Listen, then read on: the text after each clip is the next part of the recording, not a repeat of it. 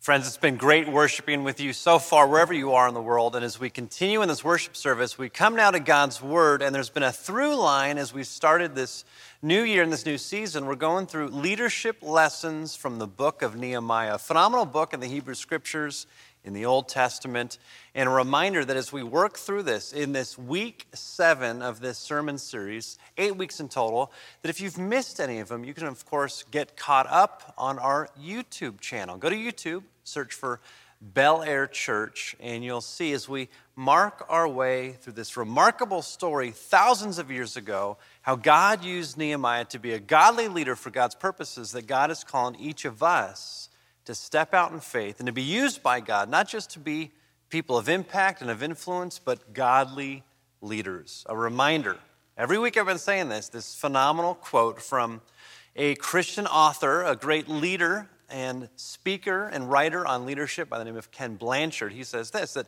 if in any way you influence somebody else's thoughts or actions, you engage in leadership. And this is true in our lives every single day. Every time we interact with somebody else, whether in person, with our words, with our actions, with our body language, when we send a text or an email, we send out a social media post, when we look out our window at somebody driving next to us, how we interact with people in line at the grocery store, every moment of every day when we interact with somebody else, in some subtle ways and in other significant ways, we influence other people's thoughts and actions. And in doing so, we engage in leadership. The question is, what kind of leader do you want to be? What kind of influence do you want to have?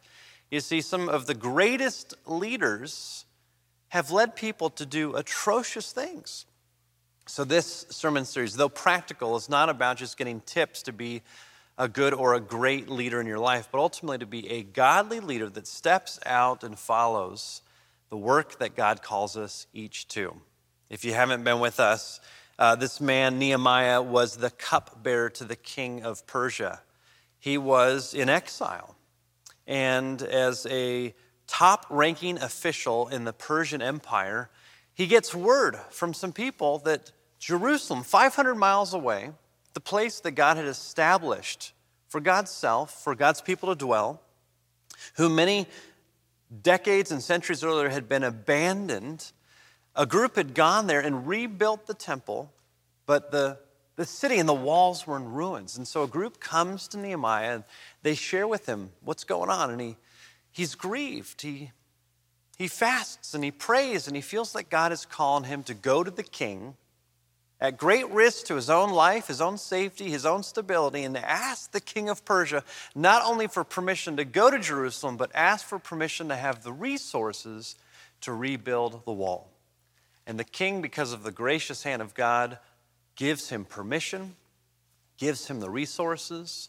Nehemiah makes the long journey, perhaps weeks, to Jerusalem, all the way from Susa in modern-day Iran, and finds himself in that place assessing the problems. He looks for the facts, not the fictions. Once he develops his plan, he recruits the leaders, and in 52 days, they accomplish what couldn't have been done in 90 years before that. They rebuild the wall. Last week in the sermon, we completed the wall in the narrative. And now in chapter 7, a transition happens. You could say it this way: Nehemiah is promoted. And today we're going to talk about the promotion of a godly leader. Now, let me quickly say that in the world and worldly thinking, whenever we use the word promotion, we often think of somebody who, for whatever reason, is moved up in the organization. They have greater responsibility. Often tied to that, they have a different and greater title. And often, in different ways, they have greater salary or benefits. They have more power, more influence within the organization. And often when we see people who are promoted, things begin to unravel in their life. And what's really interesting is I observe, people that I've known as I look out on the world, I see people who are great at one thing and they are promoted into the greater thing and they don't have the skill set for it, or they lose their passion for it. Some people are the greatest sales people and they get promoted to manager and they don't know how to manage. Some people are phenomenal entrepreneurs and they get to the place where now they need to be an executive and they can't do it. This isn't just true in the workplace. I see it really in every sphere of life. There's people who try so hard to get into school. And then they get into school and they're like, oh, the homework. There's people who try so hard to get a job. And once they get into the job, they're like, oh, my job.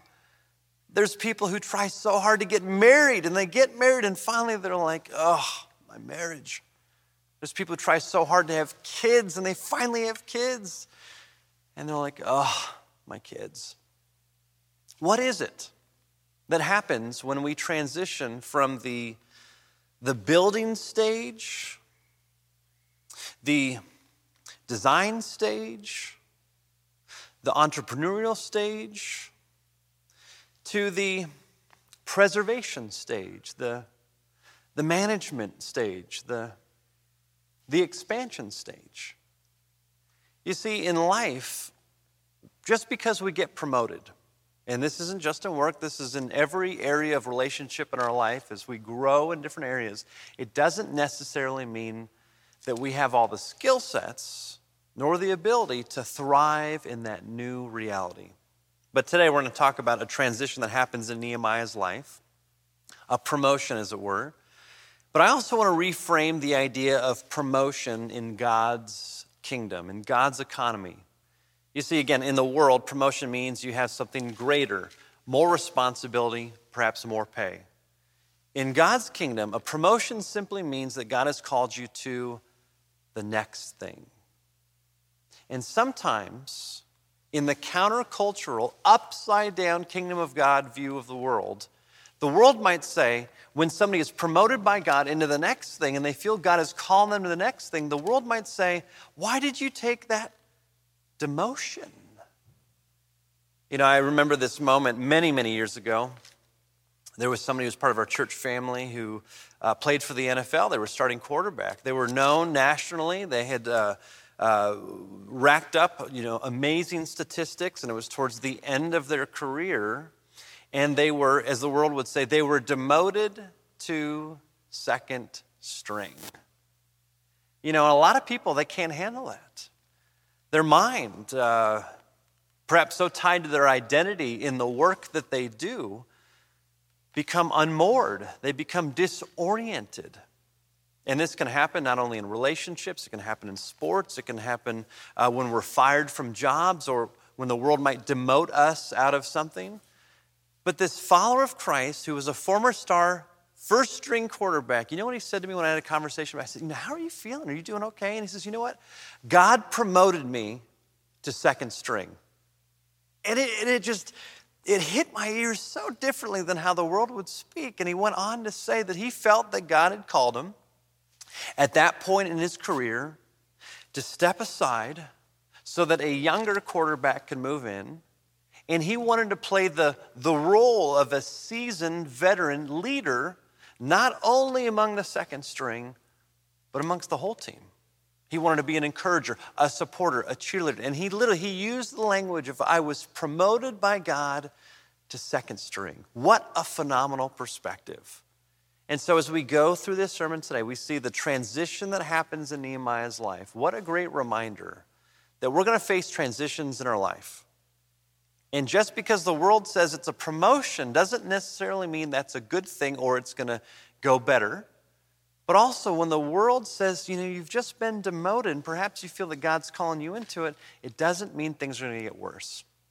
So this transition, as we will see in chapter 7, 52 days to build the wall. And now that this gift has been given, a fortified city, they now have to guard it. And it's so true that sometimes in our life we receive gifts and it's shiny and it's new and it's novel and we treasure it. And as the days and the weeks and the months go by, we devalue it. I mean, think about the moment you receive a brand new phone. Those moments, I've had them in my life, a brand new phone. I almost feel like I need to wear, just white gloves. I don't want to scratch it. I don't want to smudge it. I'm so worried I'm going to drop it. And within days, within weeks, it becomes part of me. And, I'm misplacing it. I'm dropping it on the ground. It gets scratched up and scuffed up. The same is true, not just in products, but also in our relationships or in our roles that we might have in our places of work. The newness of being a parent, the newness of being a newlywed, the newness of being a new employee, the newness of being a boss, the newness of being whatever it might be, can sometimes fade away. So how do you keep that passion? How do you keep that interest? Well, we'll discover today. Let me read for us. This is Nehemiah chapter 7. I'm going to read for us just verses 1 through 5 as we dive in here. And we're going to cover the whole chapter, but I'm just going to read just the first 5 verses. Now, when the wall had been built and I had set up the doors, and the gatekeepers, the singers, and the Levites had been appointed, I gave my brother Hanani charge over Jerusalem, along with Hananiah, the commander of the citadel. For he was a faithful man and feared God more than many. And I said to them, the gates of Jerusalem are not to be open until the sun is hot. While the gatekeepers are still standing guard, let them shut and bar the doors. Appoint guards from among the inhabitants of Jerusalem, some at their watchposts and others before their own houses. You see, the city was wide and large, but the people within it were few, and no houses had been built. Then my God put it into my mind to assemble the nobles and the officials and the people to be enrolled by genealogy. And I found the book of the genealogy of those who were the first to come back, and I found the following written in it. It's, my friends, the reading of God's word. As we say every week, thanks be to God. Okay, we'll finish chapter 7 in a bit, but again, this transition happens. The rest of Nehemiah is the next stage of Nehemiah's leadership. In some ways, you might think that the whole of the Nehemiah story is just about building the wall, but that's only the first chapter of the story. You could think perhaps that Nehemiah, you just did this thing that nobody could do for 90 years. Take a break. Go on a victory tour for a bit. But he immediately is called to the next thing. And this is so important because I believe that God has promoted him to the next thing. Everything that he does, he feels that God is leading him to do. And now that they've been given this remarkable fortified city, they have to guard it. He goes from perhaps wearing the entrepreneur hat to the executive hat. He goes from the building role to now a broad leadership role. It's been really interesting in this season here at Bel Air on our physical campus. We've been having on most Sundays on our physical campus an entrepreneurs forum. And we've invited different entrepreneurs who are followers of Christ from a variety of different industries to share their story and their journey of how they put into practice their faith in Jesus in the workplace. And time again, many of these entrepreneurs have said that one of the hardest parts of the journey was after they had designed a product, after they had taken a company public, to a new stage that required a very different type of leadership. And what's interesting is I've heard these stories is that many of them have said that, I wasn't cut out for the next stage. I had to adjust. I had to bring the right people around me. And I believe that as we see here in Nehemiah, that he realizes that who he was to build the wall couldn't be the same person to help govern the city and to be the governor of Judah for the next 12 years. So there's 3 things that I see here, 3 things that I think we can apply to our lives, and the 3 things are this. The godly leaders, they multiply their impact, they measure what God cares about, and then finally they meet the needs as they arise. All right, so the first one, godly leaders multiply their impact. We heard it. Let's go back to it. Verse 1, he sets up the doors and listen to the people he enlists. Gatekeepers, singers, Levites, and then to his brother, charge over Jerusalem, and then Hananiah, the commander of the citadel. In other words, he multiplies his impact knowing that he can as an individual person, he can't do the role of what the many can do. And the roles are gatekeepers, they're worship leaders, they're priests, basically the ancient version of a mayor and the ancient version of the chief of police. You see, godly leaders, they multiply their impact. Now, again, this whole sermon series isn't just for people who see themselves as leaders in the workplace. Again, as Ken Blanchard says, I'm going to keep coming back to it. If you in any way influence somebody else's thoughts or actions, you engage in leadership. Okay, so what would this look like, let's say, within your family? And that can be with your kids. It could be with a spouse. It could be with a parent. It could be with siblings. There is this reality that maintaining and cultivating and growing a relationship takes a lot of passion, takes a lot of perseverance, it takes a lot of intentionality, but I also believe it takes you multiplying your impact through more people around you. If you want to have a healthy relationship with your kids, you need to invite more people into your life to pour into them. If you want to have a healthy relationship with your spouse, you need to invite more people into your life to pour into the two of you. If you want to have a healthy relationship with your parents, you need to invite more people into your lives. You see, there's this great truth that is very, very counterculture, very, very different. That actually, when you invite the right people to speak into your life, which at first might feel like you are losing time, giving away time to other people in your kid's life, your spouse's life, your parents' life, your siblings' life, in actual fact, your household, your family, your kids, your spouse becomes enriched. The most impactful fathers and mothers and husbands and wives and sons and daughters and brothers are people who know they can't do it alone. Now, I don't know where you live, but you need to be in community. And you need to surround yourself with people who, in many ways, are going to reinforce the values, who are going to remind you of the things that are worth pursuing, who are going to pray for you, to encourage you, who are going to protect you. You see, real impact, real leadership in every sphere of influence, whether at home or in the workplace, is multiplying your impact. Now, who and what are the type of people that he invites in? You have the roles, but there's also something deeper. There's a deeper character that is revealed.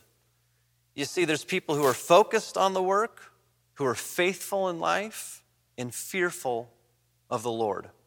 You see, they're focused in the work. The gatekeepers were responsible for gatekeeping. The worship leaders were responsible for worship leading. The mayor of the town, that was his role. He wasn't the chief of police. And so let's talk about organizations, for example. It is so key to have, as Jim Collins says, not only the right people on the bus, but the people in the right seats on the bus. You see, there's different roles that are played within organizations. On a movie set, imagine if the director of photography was doing the same role as the writer, or if the writer thought they were the producer. It would be absolute chaos if the actor thought they were the director. You see, it's so important to multiply our impact, and the greatest, godliest leaders are people who realize that it requires many different roles in their lives. I took a class in seminary on mentoring, phenomenal class by a mentoring guru and giant in that field by the name of Bobby Clinton. And he talked about 8 different types of mentors. You know, mentor is such a big word. And you might want mentors for your kids. You might want mentors for your marriage. You might want mentors for an employee, a mentor for a friend. 8 different types of mentors. There's encouragers, there's coaches, there's sponsors, there's teachers, there's disciplers, and 3 others. I mean, it's absolutely remarkable when you can see. Let's take your kids. I need different people to pour into my kids' life. I remember again in seminary, I took this class on youth ministry, and Chap Clark, who was this giant in the field of youth ministry, he talked about the tight rope of adolescence. And he talked about how kids, when they go from being completely dependent upon their parents, needing to walk the tight rope of adolescence to finally get to the other side of being an interdependent adult. You know, you think of a tightrope high up, a lot of risks, they could fall. And so Chap Clark says that what each adolescent needs is 7 different adult mentors in their life that are giving the same consistent message. Maybe it's a coach. Maybe it's being a parent of one of their friends. Maybe it's a teacher. Maybe it's the youth pastor. Maybe it's a small group leader. Maybe it's an extended family member. Maybe it's a neighbor. And those 7 different individuals all communicating the same message are kind of like the net that holds them. You know, now that my son is 9 years old, I've got a 4-year-old, of course, there are things that I will continually say to my son, trying to teach him, to encourage him, to raise him, that in some ways I can tell he just, he doesn't want to hear it from me. But then somebody else in his life will say the same thing, and all of a sudden he eats it up. And in that moment, I can't get jealous. I need to be able to multiply my impact as a parent and to look for people to be in his life, to be intentional about that, to pour into him as well. But people play different roles, and we need to understand how important it is to have different roles in different places of our lives. So it's not just focused in work, but it's also faithful in life. Again, let's go back to the text. It says about both Hananiah and Hananiah, verse 2, I gave my brother Hananiah charge over Jerusalem along with Hananiah, the commander of the citadel, for he was a faithful man and feared God more than any. Now, if you remember, you go all the way back to chapter 1. Back when Nehemiah was living in Susa, he is the cupbearer to the king. He's busy doing his work. And all of a sudden, it is Hananiah and a few select men who bring word to him from 500 miles away from Jerusalem that the city is in ruins. Here we see Hananiah mentioned again. And I wonder, back in verse 3 of chapter 1, when it says Hananiah and a few select men, I wonder if Hananiah, who's mentioned here, who becomes the chief of police, I wonder, was he one of those select men? We don't know, but we do know Hananiah was aware of the problem long before Nehemiah realized it. In other words, his faithfulness to care for Jerusalem and the rebuilding of its walls predated Nehemiah. And Nehemiah remembers that. And he chooses Hananiah and Hananiah as faithful people in life. They have this proven track record of showing up, of caring, of being involved. And he chooses them to be the mayor and the chief of police. You know, there's a temptation for some when we get into a new role to fire everybody and to build our team.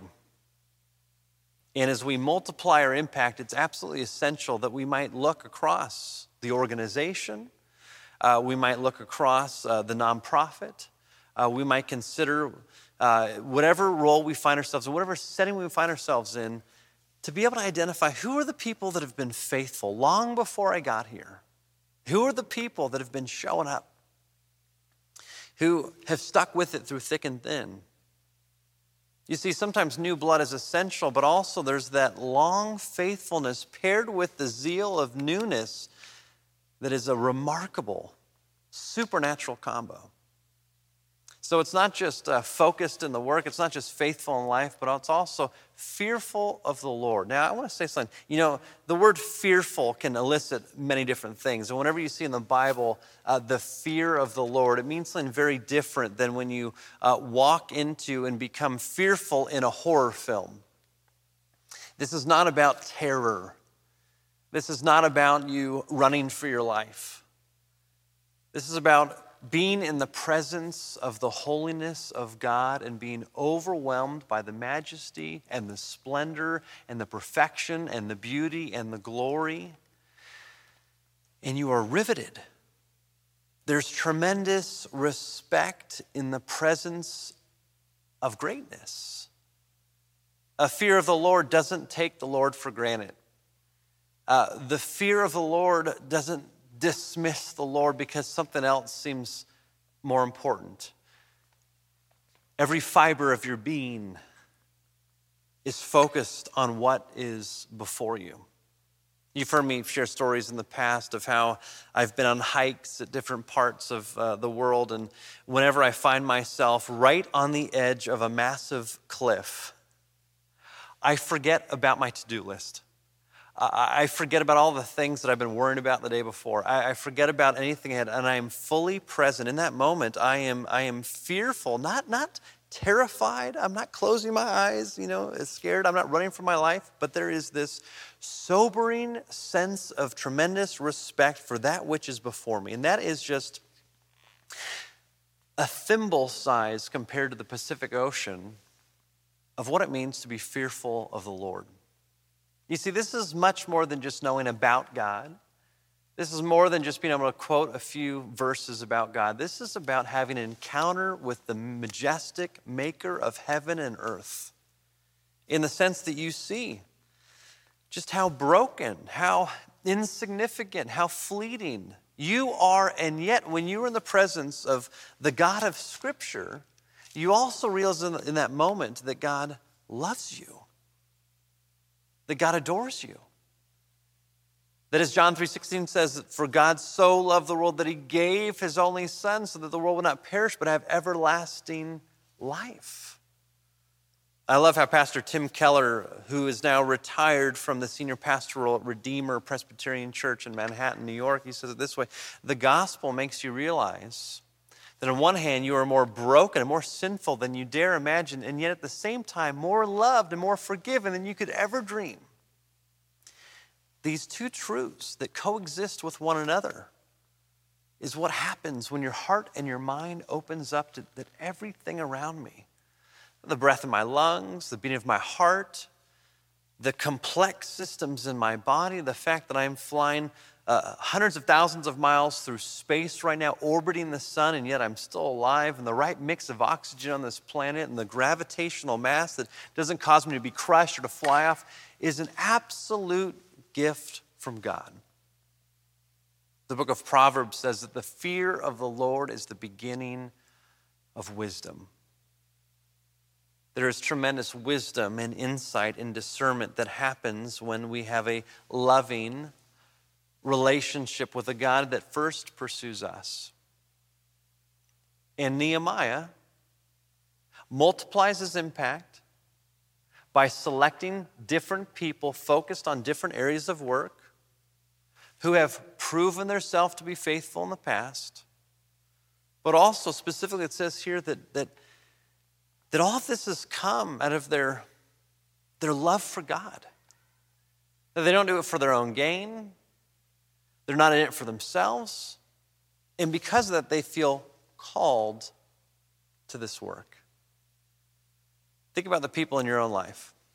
Who are people that you deeply respect, that perhaps have a vibrant relationship with God, that you look at them and you say, gosh, there's something about them. They're not weird about it, but there's this genuineness, there's this authenticity. They make mistakes, yes, but they're quick to say, I'm sorry. They're quick to ask for forgiveness. They have this mix of humility and courage, and it flows out of a relationship with God. Surround yourself with those people in your life. Here at Bel Air Church, we have a remarkable opportunity to invite everybody who calls Bel Air their church home to play a part in the work that God is calling us to do. As I've been saying, God called Nehemiah to build a wall, and God is calling us at Bel Air Church to build a body, the body of Christ. We are in the middle of a church building season, and I'm not talking about bricks and mortar. I'm talking about flesh and bone, souls saved by Jesus Christ. And this is the season for you to step out, And to not just watch church, not just to observe church, not just to kind of be outside looking in, but to know that if you've said yes to Jesus and if you've been with us for a season, many of you who are watching us on television, many of us who've joined us on YouTube, many of us who just, you hear us in your ear on Apple Podcasts or Spotify. If you've been with us for a season, you feel like this is your church family, it's time to get to work together. And we want to equip you to follow Jesus every day and everywhere with everyone. We want to help you focus on the work that God is calling you to do as part of this church family, but also to focus on what it could look like for you to be a follower of Christ in your spheres of influence, in your places of work. So, in this season, perhaps some of you, you're going to take the step of faith and you're going to step out and you're going to go to bellaire.org/connect. And you're simply just going to make yourself known. That enables us to follow up with you on a regular basis, to give you opportunities. And this isn't just in person. You see, who we are as a church, actually in 2021, reached people in 160 different countries around the globe. And you're one of them. And we believe that God is calling us to build you up, no matter what time zone you live in, to participate in the work that God is calling all of us to do. But we need to know you first. We want to pray for you. We want to encourage you. We want to give you resources. And we want to hear from you perhaps what areas in your life that you feel that God is calling you to have an impact in. And we can pair you with other people. This can happen online. It can be pairing you up with people whom we know who live in your city. We're starting to see communities popping up in different parts of the globe because people are discovering that other followers of Christ who are connected to Bellaire happen to live down the road from them. We can imagine community happening not only online across time zones, but in person, not just on our physical campus, but in cities around the globe. And we invite you, as you follow Jesus, to be faithful in life, to keep showing up. Yes, we make mistakes. And faithfulness is not perfection. It's a direction of life that keeps coming back to God and God's longing and desire and joyful purpose for our lives.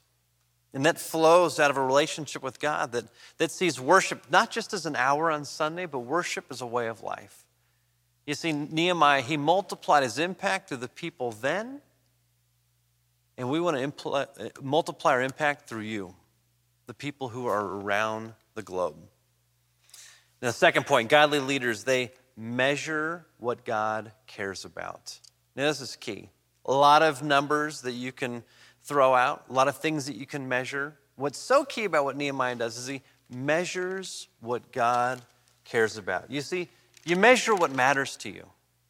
What you measure, what you look for, what you're focused on really determines what your heart cares about. What did Nehemiah care about?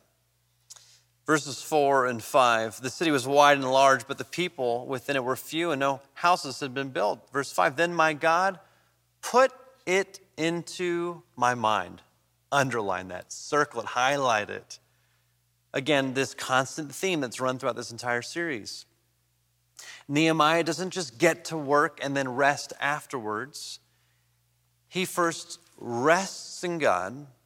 He spends time in prayer. He seeks God's counsel. He seeks God's direction. And out of that resting in God and resting in who God says he is, he gets this sense of what the work that God is calling him to do. Out of the overflow of the rest, he gets to work. In verse 5, then my God put it in my mind to assemble the nobles and the officials and the people to be enrolled by genealogy. And I found the book of the genealogy of those who were the first to come back, and I found the following written in it. I'm not going to read the whole section, but verses 6 all the way through 69 begin to name people and categorize people. And these people were the first ones to leave Susa. They left exile. They left what they knew. They left their comforts. They left what they had inherited, and they stepped out in faith to make that 500-mile journey. Many, many decades before Nehemiah came to rebuild the wall, they left this small remnant, and they came to Jerusalem. They were the ones that first followed God's prompting, long before Nehemiah followed God's prompting. And what's so remarkable is Nehemiah names them. You know, if you go into different organizations, you go into grocery stores, you go into hardware stores, you go into different places, often you can see on the wall a framed picture of a photograph of an employee, and below that it says Employee of the Month. I've even seen in some organizations you go to, and there's photographs of employee of each of the different months, and then they've got Employee of the Year. I mean, I would imagine, I've never been an Employee of the Month before. I've never had my face, framed and, put up where everybody could see in the lobby. But I imagine if that was you, if you were the person that got recognized in that way, it would encourage you. It would fill you with a sense of accomplishment, of pride. You are recognized for your work. And here we have much more than just an Employee of the Month that is hung up on a wall that lasts for a month or for a year, or in a company that eventually will go bankrupt. Here we have written in the living Word of God for all of eternity. These faithful followers of God, these godly leaders who, beyond Nehemiah, it was the community that did the impact. It wasn't just Nehemiah. He multiplied his impact, but he realized that all these people played an indispensable part in the whole. Again, without reading all the names, listen to the categories that he breaks these things down. Verses 8 through 25, the people are listed, and they're categorized by their families. In verses 26 through 38, the people are categorized by the city in which they live. Verses 39 through 42, the religious leaders and the priests are listed. Verses 43 through 45, the Levites and the singers, the worship leaders are mentioned. And 46 through 56, he lists all the temple servants.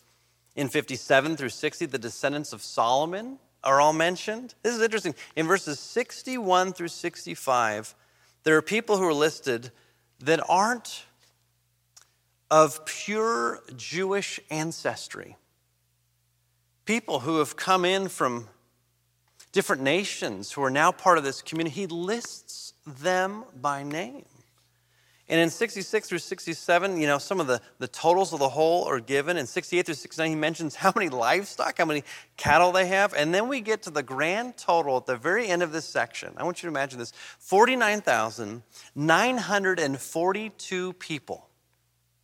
He knows exactly how many people have been entrusted to his care. How many people have been entrusted to be a part of the ongoing work that God is calling them to do. You see, godly leaders, they measure what matters to God. And in any of our different spheres of influence, I can't tell you what to measure, what to count. But I want you to pray about it. You think about your family. And there might be numbers that normally in your family you care about, What kind of grades did the kids get? How many vacation days do we get in this year? How much do we save for college? And these are bad things. But what if you were simply to pray, God, would you put in my heart the things that you want me to measure? I can't tell you what that is, but watch what happens when you do it. And it might not be this instant download. You might likely not hear an audible voice from heaven, but perhaps as you pray about it, maybe, especially if you have people in your life that are encouragers, that are praying for you, that perhaps you might come to this sense of, this year, we want to pray as a family every day. Maybe that's what it is. And maybe you set that commitment, and by the end of the year, you look back and you You've marked it, you've measured it, and you said, how awesome. We prayed, let's say 300 out of 365 days. That's like 10 times as much as all the years before it. You see, measure what matters to God. This can apply not just in families, it can apply in your business. We had an entrepreneur that came and spoke on our physical campus last week.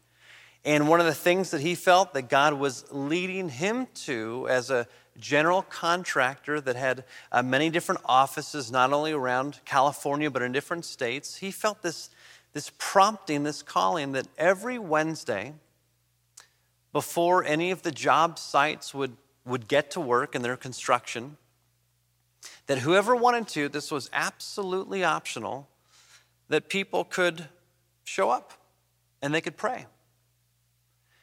And he wanted the people who were responsible for facilitating that prayer time to report back to him as the boss, as the CEO, as the founder also of this really large company, to report simply just how many people are showing up and praying. What a remarkable thing to measure that I never would have thought of. Another thing that he shared, was when he first started, it was a company of one. And then it was a company of 2, and then 5. And over the years, it has grown more and more. But he made a commitment right when he started that he wanted to pray for every single one of his employees. An interesting thing to measure. And so he knows in all the different branches, all the different offices, all the different subcontractors, he wants all their names so he can pray for them by name. He now has over 1,000 people that he prays for on a weekly basis. It takes him 4 hours over the course of a week. He doesn't have time to do it all in one sitting, but he breaks it up throughout the week and he prays for all those people by name. And he says, when you pray for people, you love them. You sacrifice for them. You want to spend time pouring into them, encouraging them, providing the right environment. And he says, because of that, we have found that our retention rate is multiple times higher than the industry standard. He says it all started simply because God called me to pray for them. And the dominoes began to fall, that it has created this vibrant, God-glorifying environment. Not all the employees are believers. Of course, many don't show up for the prayer time, but all of them are prayed for. Watch what happens when you ask God, God, what do you want me to measure? What matters the most to you? For Nehemiah, it was the people. And we know Nehemiah was a man of prayer. And if he knew their names, likely he was praying for them. Okay, the third is this. The godly leaders, they meet the needs as they arise. After that section of him measuring and marking and accounting for all the people, it says this in verse 70. Now some of the heads of ancestral houses contributed to the work. The governor, that's him, gave to the treasury 1,000 derricks of gold, 50 basins, and 530 priestly robes. And some of the heads of ancestral houses gave in the building fund 20,000 derricks of gold and 2,200 minas of silver. And what the rest of the people gave was 20,000 derricks of gold, 2,000 minas of silver, and 67 priestly robes. You see, godly leaders, they meet the needs as they arise. And what's so fascinating is the order in which we hear him recounting what was given and who gave first. It was the governor. It was the heads of households, and then it was the people. You see, godly leaders, they need to be the first ones, not the last ones, to meet the needs as they arise. When you realize that God is your boss, that God has called you to a work, there is no work that is beneath you. You know, some people, I know, I've seen it, they get promoted and they think, well, thank heavens, I don't have to do that work anymore. That's beneath me, that's below me, that's for the junior execs, that's for the coordinators, that's for the admin assistants, that's for the janitors. I don't have to do that. But when you feel called by God, again, you are promoted simply to the next thing. And sometimes the next thing has nothing to do with a title. It's just the work that is before you. You feel called to do the next thing and you do it with joy and with passion. And you meet the needs with your time, with your talent, and with your treasure. Some of the most godly leaders are the ones who are willing to clean the toilet, who are willing to pick up trash, who are willing to show up early, to stay up late, who are willing to move chairs, to break down things. They're not people who ever say, that's beneath me, but they simply meet the needs as they arise. What would it look like in your life, with your family, in your household, in your neighborhood, in your school, in your sphere of influence, in your work? What would it look like for you to just be someone who is always open to meeting the needs around you? Now, sometimes the best way to meet the needs is to multiply your impact, right? But if you're willing to go first, people begin to see the type of leader that you are. A leader who's willing to meet needs, a leader who's willing to sacrifice time, talent, and treasure. And I do believe that when Nehemiah, as the governor of Judah, as he gave the heads of households, they were inspired, and they gave. And then when all the people saw the heads of households being inspired, who were inspired by the governor, they gave as well. Many hands make light work. A transition had to happen. And Nehemiah rarely, unlike many people around the world, was able to make that transition well. Not because he was some superhuman leader, but because I believe he rested in God. And because that God called him to a work. And because God called him to that work, God equipped him for that work as well. I believe that if we are open, that God will empower us with spiritual gifts. God will empower us with wisdom. God will empower us with abilities that transcend our education, our experience, but also God will provide people in your life to fill in the gaps, the weaknesses in your own leadership, so that collectively together you can do so much more than just alone. And the section ends like this. Verse 72, and what the rest of the people gave, like I said, was 20,000 derricks of gold, 2,000 minas of silver, and 67 priestly robes, and now 73. So the priests, the Levites, the gatekeepers, the singers, some of the people, the temple servants, and all of Israel, they settled into their towns. They didn't just build and move on. They built and put down roots. This is another key thing. There is something remarkable that happens when you are willing to put down roots in a place. Of course, with your family, but in your work or in your organization. Of course, God might call you away to a different season in a workplace or a different ministry. God calls you to your family, of course, for your entire life. But when you put down roots in a place, something remarkable happens. There can be long-term growth. We're going to see what happens next week because the people, 50,000 of them, in the wondrous worship, fearful love of God, they're focused on the work, they're faithful. When they put down roots, God does perhaps an even greater work than just building the wall. Again, we'll see that next week, but until then, let's pray as we continue on in this hour of worship. Jesus, we thank you that you've come before us, that you've modeled for us what it means to give yourself away generously and lavishly. You gave your life. And so would we see in you someone who is always willing to meet the needs, not just of people around you, but all of humanity. May that inspire us. May that call us to the work you have for us this day and every day moving forward. It's in your name we pray, and we say together, amen.